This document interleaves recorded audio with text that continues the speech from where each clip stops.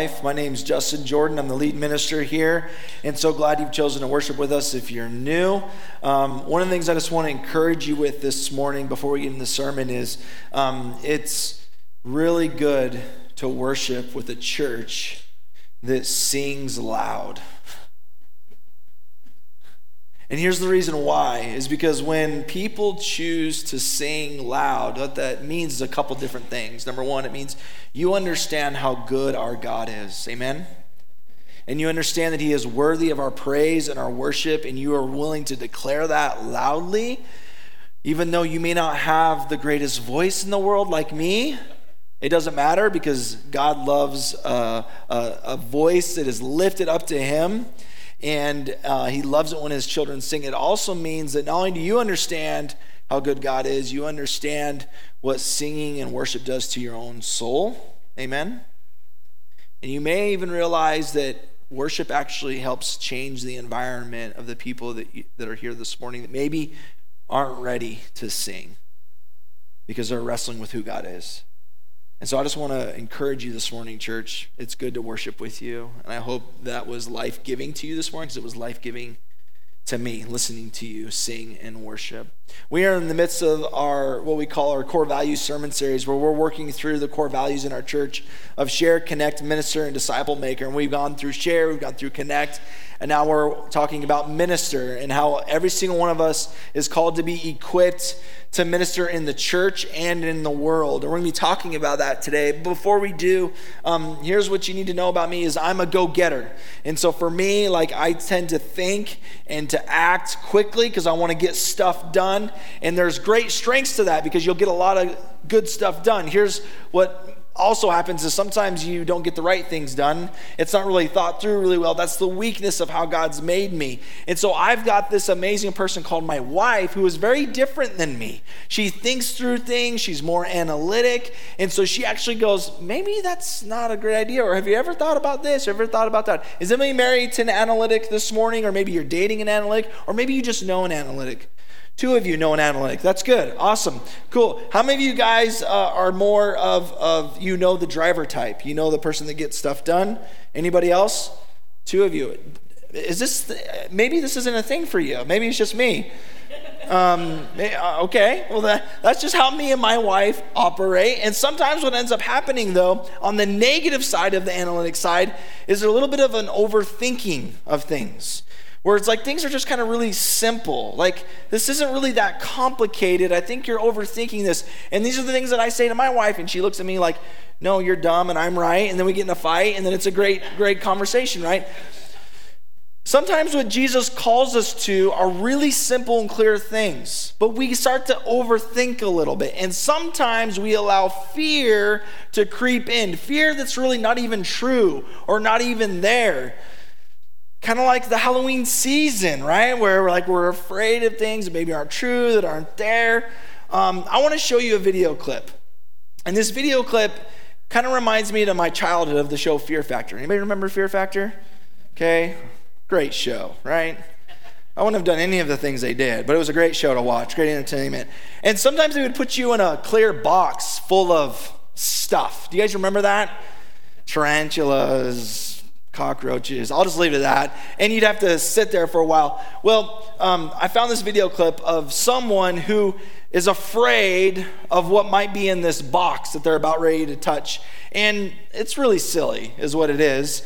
It's really ridiculous, but it's a great laugh. Let's take a look at it this morning. Oh my God! Oh, shut up! Shut up! Shut up! Oh shut up! Shut up! Shut up! Shut up! Don't say that. Nobody say anything. Don't say anything. Oh my gosh! You know what? No, I know. Louis, I'm just playing. All right, here we go. Put your hand in there, Louis. Go all the way. Lower. Go all the way. What is that, bro? No! What is that, bro? What is that? Why does it feel like that? Why does it feel like that? Oh my God! Mom! Why does it feel slimy? It feels slimy. It's right on the bottom. Is it alive? Is it dead? You gotta get in there. It's right on the bottom. Oh my God! Oh my God!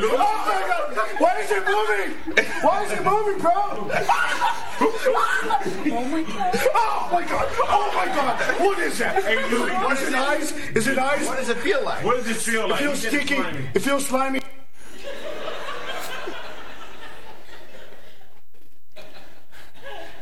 Overthinking it a little bit, right?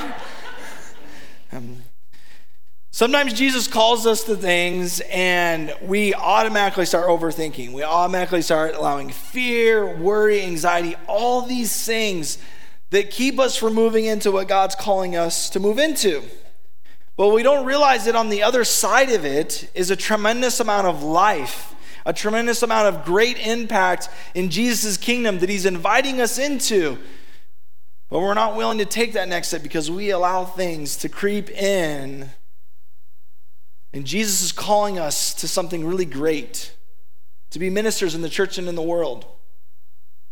And we've got to ask ourselves this morning is, are we willing to lean into the thing that God is calling us to be and to do for his glory and his kingdom? Today we're going to look at a passage, and there's some key questions I want us to kind of wrestle with this morning in regards to this passage is how does Jesus actually equip his disciples? How does he actually walk beside them? How does he actually accomplish the mission of raising up ministers in the church and in the world? How does he go about doing this? And maybe there's some key takeaways for us this morning as to what Jesus may be calling us into. The story picks up in Matthew chapter 9 in the Gospels. Matthew chapter 9, Jesus is about halfway into his ministry. He's been with his disciples for about 1.5 years. And so they're seeing a lot of things that Jesus is doing, miracles, amazing things, and the crowds are starting to grow bigger. In Matthew chapter 9, it says that while Jesus is up in Galilee, everybody say Galilee this morning. It's north of Jerusalem, and he's up in those areas, visiting town to town, it says in Matthew chapter 9. He traveled through all the towns and villages of that area, the Sea of Galilee, teaching in the synagogues and announcing the good news about the kingdom. And he healed every kind of disease and illness. And when he saw the crowds, he had compassion on them because they were confused and helpless, like sheep without a shepherd. He said to his disciples, "The harvest is great, but the workers are few." Say workers. So pray to the Lord who is in charge of the harvest. It's a great sentence. The Lord who's in charge of the harvest, ask him to send more workers into his fields. And so Jesus looks at the masses, he looks at the people, and he realizes there needs to be more workers, there needs to be more ministers. And he tells his disciples, we need to pray for workers, we need to pray for ministers. And I'm sure they went, okay. So Jesus has spent 1.5 years equipping his disciples, being with them. And what you need to know is he's about ready to do something else. He's about ready to take a next step. He's about ready to model for them and then actually deploy them and send them out into the fields, into the community, into the cities. I want you to notice that Jesus tells his disciples to pray, and then Jesus just doesn't do anything. He just doesn't stop and go, we need to pray, and then we'll just wait. He doesn't do that. He doesn't say that. In fact, the next thing he does is Matthew chapter 10. Jesus actually has a strategy of how he's actually going to get more workers. He actually sends his disciples out into the community. Verse 1, Jesus calls the 12 disciples. He gives them authority to drive out evil spirits and to heal every disease and sickness. Verses 5 and 6, he tells them who to go to, not the Gentiles, but the lost Jews, which is a whole other sermon for another time. Verse 9, he tells them not to take along any provisions. Imagine that. I'm sending you out into the cities. Don't take anything with you. Well, how are we going to eat, Jesus? Don't worry. I got a plan for you. Verse 11, go in each town and find a home that would be willing to bless you, let you stay there, feed you, and that provides an outpost from which you begin ministry. He tells them to be on their guard. He warns them in advance that they're going to face persecution. He encourages them with the knowledge of God's sovereignty and care of them. Why does Jesus do this? Why does he say the harvest is plentiful, but the workers are few? Tells the disciples to pray for workers, and then he sends them out. Why? Because Jesus accomplishes his work in his ministry through his disciples. He accomplishes his work, his ministry through you. Through you. And so Jesus sees the need for more workers because the masses are growing, and he says, I've got to get my disciples, I've got to get my boys ready to take care of the masses. And he begins the process of sending them out. He begins the process of working through them. And here's the thing, 2,000 years later, Jesus is still accomplishing his work through you because you are a minister. Did you know that? You're a minister. I say, no, I'm not. I'm not qualified to be a minister. I didn't go to Bible college. You're the minister. No, we're all ministers. Prove it to me, Pastor. 2 Corinthians chapter 5. Therefore, if anyone is in Christ, that is a statement that if anyone is a believer of Jesus Christ, if you're a believer of Jesus Christ, raise your hand this morning. Okay, who's this talking to? You, us. The new creation has come. The old is gone. The new is here. All this is from God, who reconciled us to himself through Christ and gave you the next word is the what? The ministry of reconciliation. That God was reconciling the world to himself in Christ, not counting people's sins against them. And he has committed to us the message of reconciliation. We are therefore Christ, what's the next word? Ambassadors. You are a representative of Jesus in this world. You have been given the ministry of reconciliation. You are a minister. All of us that are in Christ. We are making, as though God were making his appeal through us, we implore you on Christ's behalf, be reconciled to God. God made him known who had no sin to be sin for us, so that in him we might become the righteousness of God. Why do we serve? Why are we called ministers? Because God's given us the ministry of reconciliation. Do you know that we are called real life ministries? For two reasons. Number one, we want to live real life with Jesus and with one another, which is, we talked about last week, real relationships, truth and trust. Transparency and vulnerability. The ability to come into church and say, I'm not doing well. I need relationship. I need prayer. I need help. I need guidance on next step. That you can navigate this life with other believers in real relationship, real life. And then the last part is real life ministries. That we are all ministers. That we are all called to minister in the church and in the world. This is who we are. Why? Because this is what the Bible says about who we are. That we are all ministers. And I love how Jesus equips his disciples to minister by doing on-the-job training. You notice that? We need more workers. So what we're going to do? Disciples, I'm going to send you out. And you're going to go and learn how to minister. Oh, I've never done that before, Jesus. Yeah, I know. You're going to mess it up. You're going to make mistakes. You're going to fail. That's okay. I'm with you as you go. And you're going to learn, and you're going to grow, and you're going to go and love people and minister to people, and it's going to be hard, and it's going to be difficult, but I'm with you. Kind of sounds like the Great Commission, doesn't it? This is how Jesus trains us on the job. You don't have to get a certification. You don't have to get a degree. You don't have to do any of that. What you need to do is just be willing to surrender what Jesus is calling you to do to minister in the church and the world. Now, automatically, you might be thinking of all the different obstacles as well. I can't do that. Here's the reasons why. Some of those things might be this. I'm not a Christian. I'm just checking Jesus out. And if that's where you're at, I want to tell you, I am so thankful that you're here. Guess what? At Real Life Ministries, we want to encourage you that there are places for you to serve. Even though you may not be a Christian, we will let you serve because we want you to belong, and we want you to belong even before you believe. And that's a real thing here. That you can belong even before you believe. Are you with me in this church? If so, amen.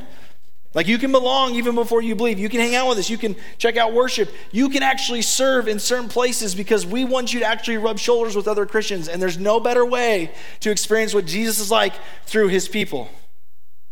You might be saying, okay, I just want to warn you, we ain't perfect. Christians, right? We are not perfect. But Jesus is with us.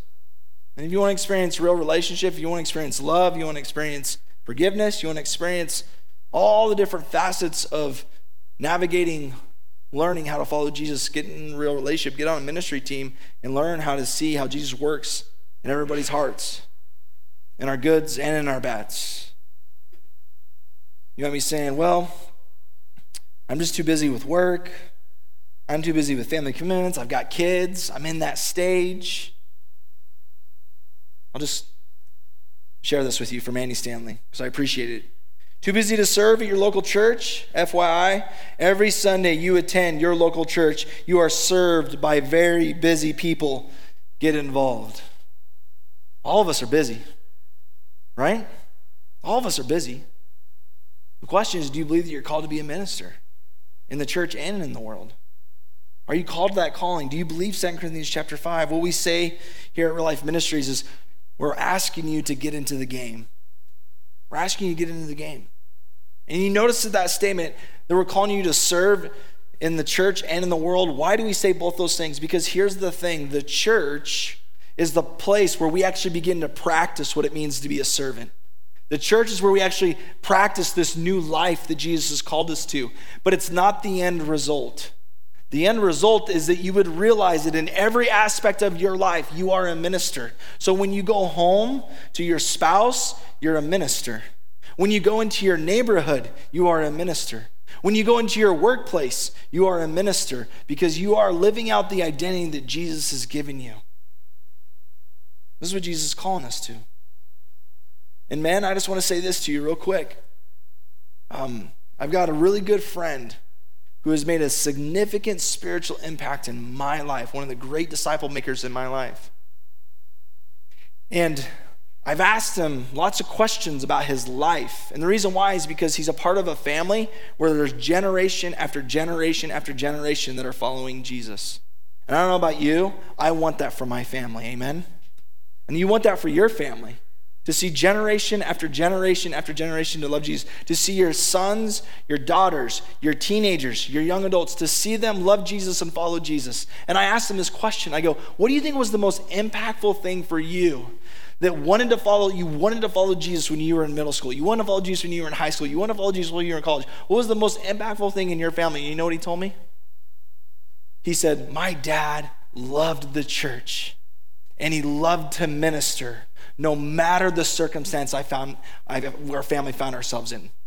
I go, what do you mean by that? He goes, there were times when it wasn't good going to church. There was drama and hurt and pain and all these things. You know what? My dad kept going. My dad kept ministering. Sometimes my mom and dad weren't in the great place in their marriage. He kept ministering. He kept serving. He kept staying connected. And that rocked me. That he loved Jesus that much. That he continued to serve no matter the circumstance. He continued to minister no matter the circumstance. What would it look like for us to be those types of people that were committed no matter what we found ourselves facing? You might be asking yourself, I don't know what opportunities are available. Well, come talk to me or Jenny or Joe. We would love to chat with you about all the different opportunities that God can maybe use you to minister in the church or in the world. You may say, I live too far away. It's a struggle to get to church outside of service times.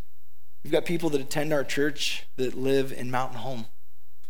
We have people that attend our church that live in Idaho City. Sometimes I want to move to Idaho City. But that'd be a drive, to be honest, right? With family and kids, it wouldn't work for us. But for this family, they're committed. We're going to make it work. The staff team is paid to serve so I don't have to. Do you know what the Bible says about that? Ephesians 4. This is what the Bible says about that. Ephesians 4. Christ himself gave the apostles, the prophets, the evangelists, the pastors, and teachers. Who are these people? They're the leaders of the church. What's their role? What's our role? What's our job? It says to equip his people for works of service. Everybody say equip this morning. It's actually the leadership's job to equip the saints for ministry. Why?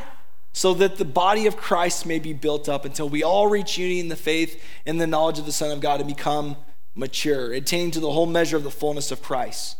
They will no longer be infants tossed back and forth by the waves, blown here and there by every wind of teaching, and by the cunning and craftiness of people and their deceitful scheming. Instead, we speak the truth in love. We will grow to become, in every respect, the mature body of him who is the head. When you choose to live out the calling that Jesus has put in your heart to be a servant, to be a minister in the church and the world, you actually begin to grow in maturity, and you help the church grow in maturity so that we would look more like Jesus. So what would it look like for you to begin the process of not overthinking, not thinking about all the fear, the worry, but the reality of what Jesus is calling you to? What would that look like? I love how Jesus, as he sends out his disciples, he sends them out, and then he does something really brilliant. He does something really smart. In Mark's account of this, it says this in Mark chapter 6, that when they returned from their missionary journey, their ministering journey, it says this: the apostles returned to Jesus from their ministry tour and told him all they had done and taught. What were they sharing? Win stories. All the things that God did. Do you realize that part of the reason why every single Sunday when we get up here, we talk about what God has done this week? Why? Because that's what Jesus did. What happened this week? Why did we celebrate Trunk or Treat? Because Life for Kids team went and served our community and loved on kids. And who knows what fruitfulness is going to come of that. Other than I know last year we've had families come and get connected because we just served them at Trunk or Treat. What are the things that God may do? As they talk about the win stories, Jesus said, after they talked and debriefed, Jesus said, let's go off by ourselves to a quiet place and rest a while. Everybody say rest this morning. Rest a while. He said this because there were so many people coming and going that Jesus and his apostles didn't even have time to eat. Jesus equips his disciples by debriefing with them, and then he's also reminding them to rest. Why? There's so many people. Ministry is chaotic, sometimes overwhelming, and it's important for us to rest. And for some of you, you do need to learn how to rest. Why? Because Jesus is going to send you back out.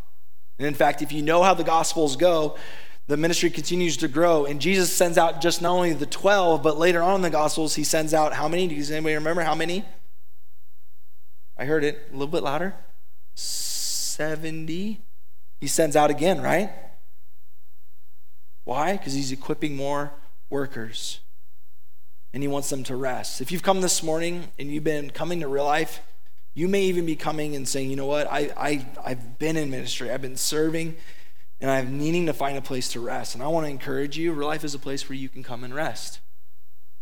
It's a place where there may be seasons in your life where you're like, I need to rest. I need to just be here. And you can come and sit here and rest at Real Life.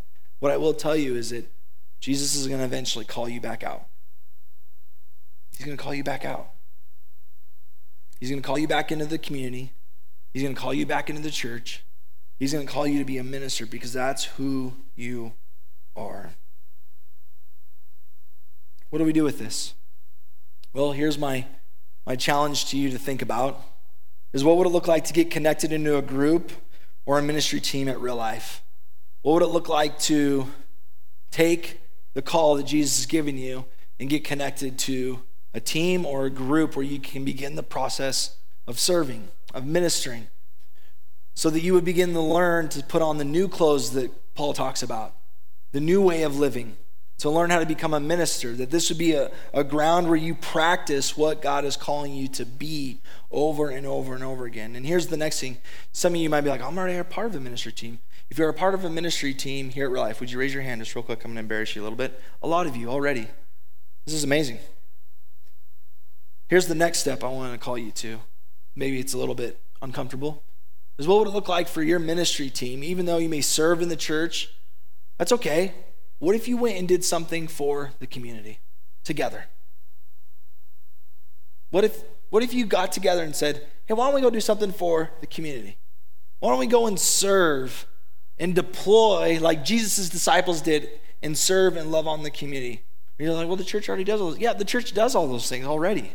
But what if you took ownership and said, I'm going to go do this, or we're going to go do this for the sake of Jesus' kingdom and for us growing as disciples? We've got ministry partners in this community, Meridian Food Bank, that I think serves like 5,000 people a month when it comes to food. Isn't that amazing? I can guarantee you they would love to have some people knock on their door and go, hey, we'd love to minister and serve in some capacity this month. Do you have a need, this project that you can't seem to get to? And go and serve and love on them. I know they would say, oh yeah. And what a blessing it would be for them. Boise Rescue Mission, ministry partner. What would it look like for you to go and serve and love and maybe fill a need that they have and just surprise them and be a blessing? And what would it look like if you said, you know what, in the next 30 days, we're going to go and get this done. And then maybe you got together for coffee or lunch together and you said, let's debrief how that went. What did you learn? What did you see? What did you experience? Kind of similar to what maybe Jesus would do with his disciples, right? What would that look like? Maybe that would change you and change your perspective of what Jesus is calling you to be. You're called to be a minister. You're called to be a contributor, not a consumer. You're called to get into the game. What does that look like for you?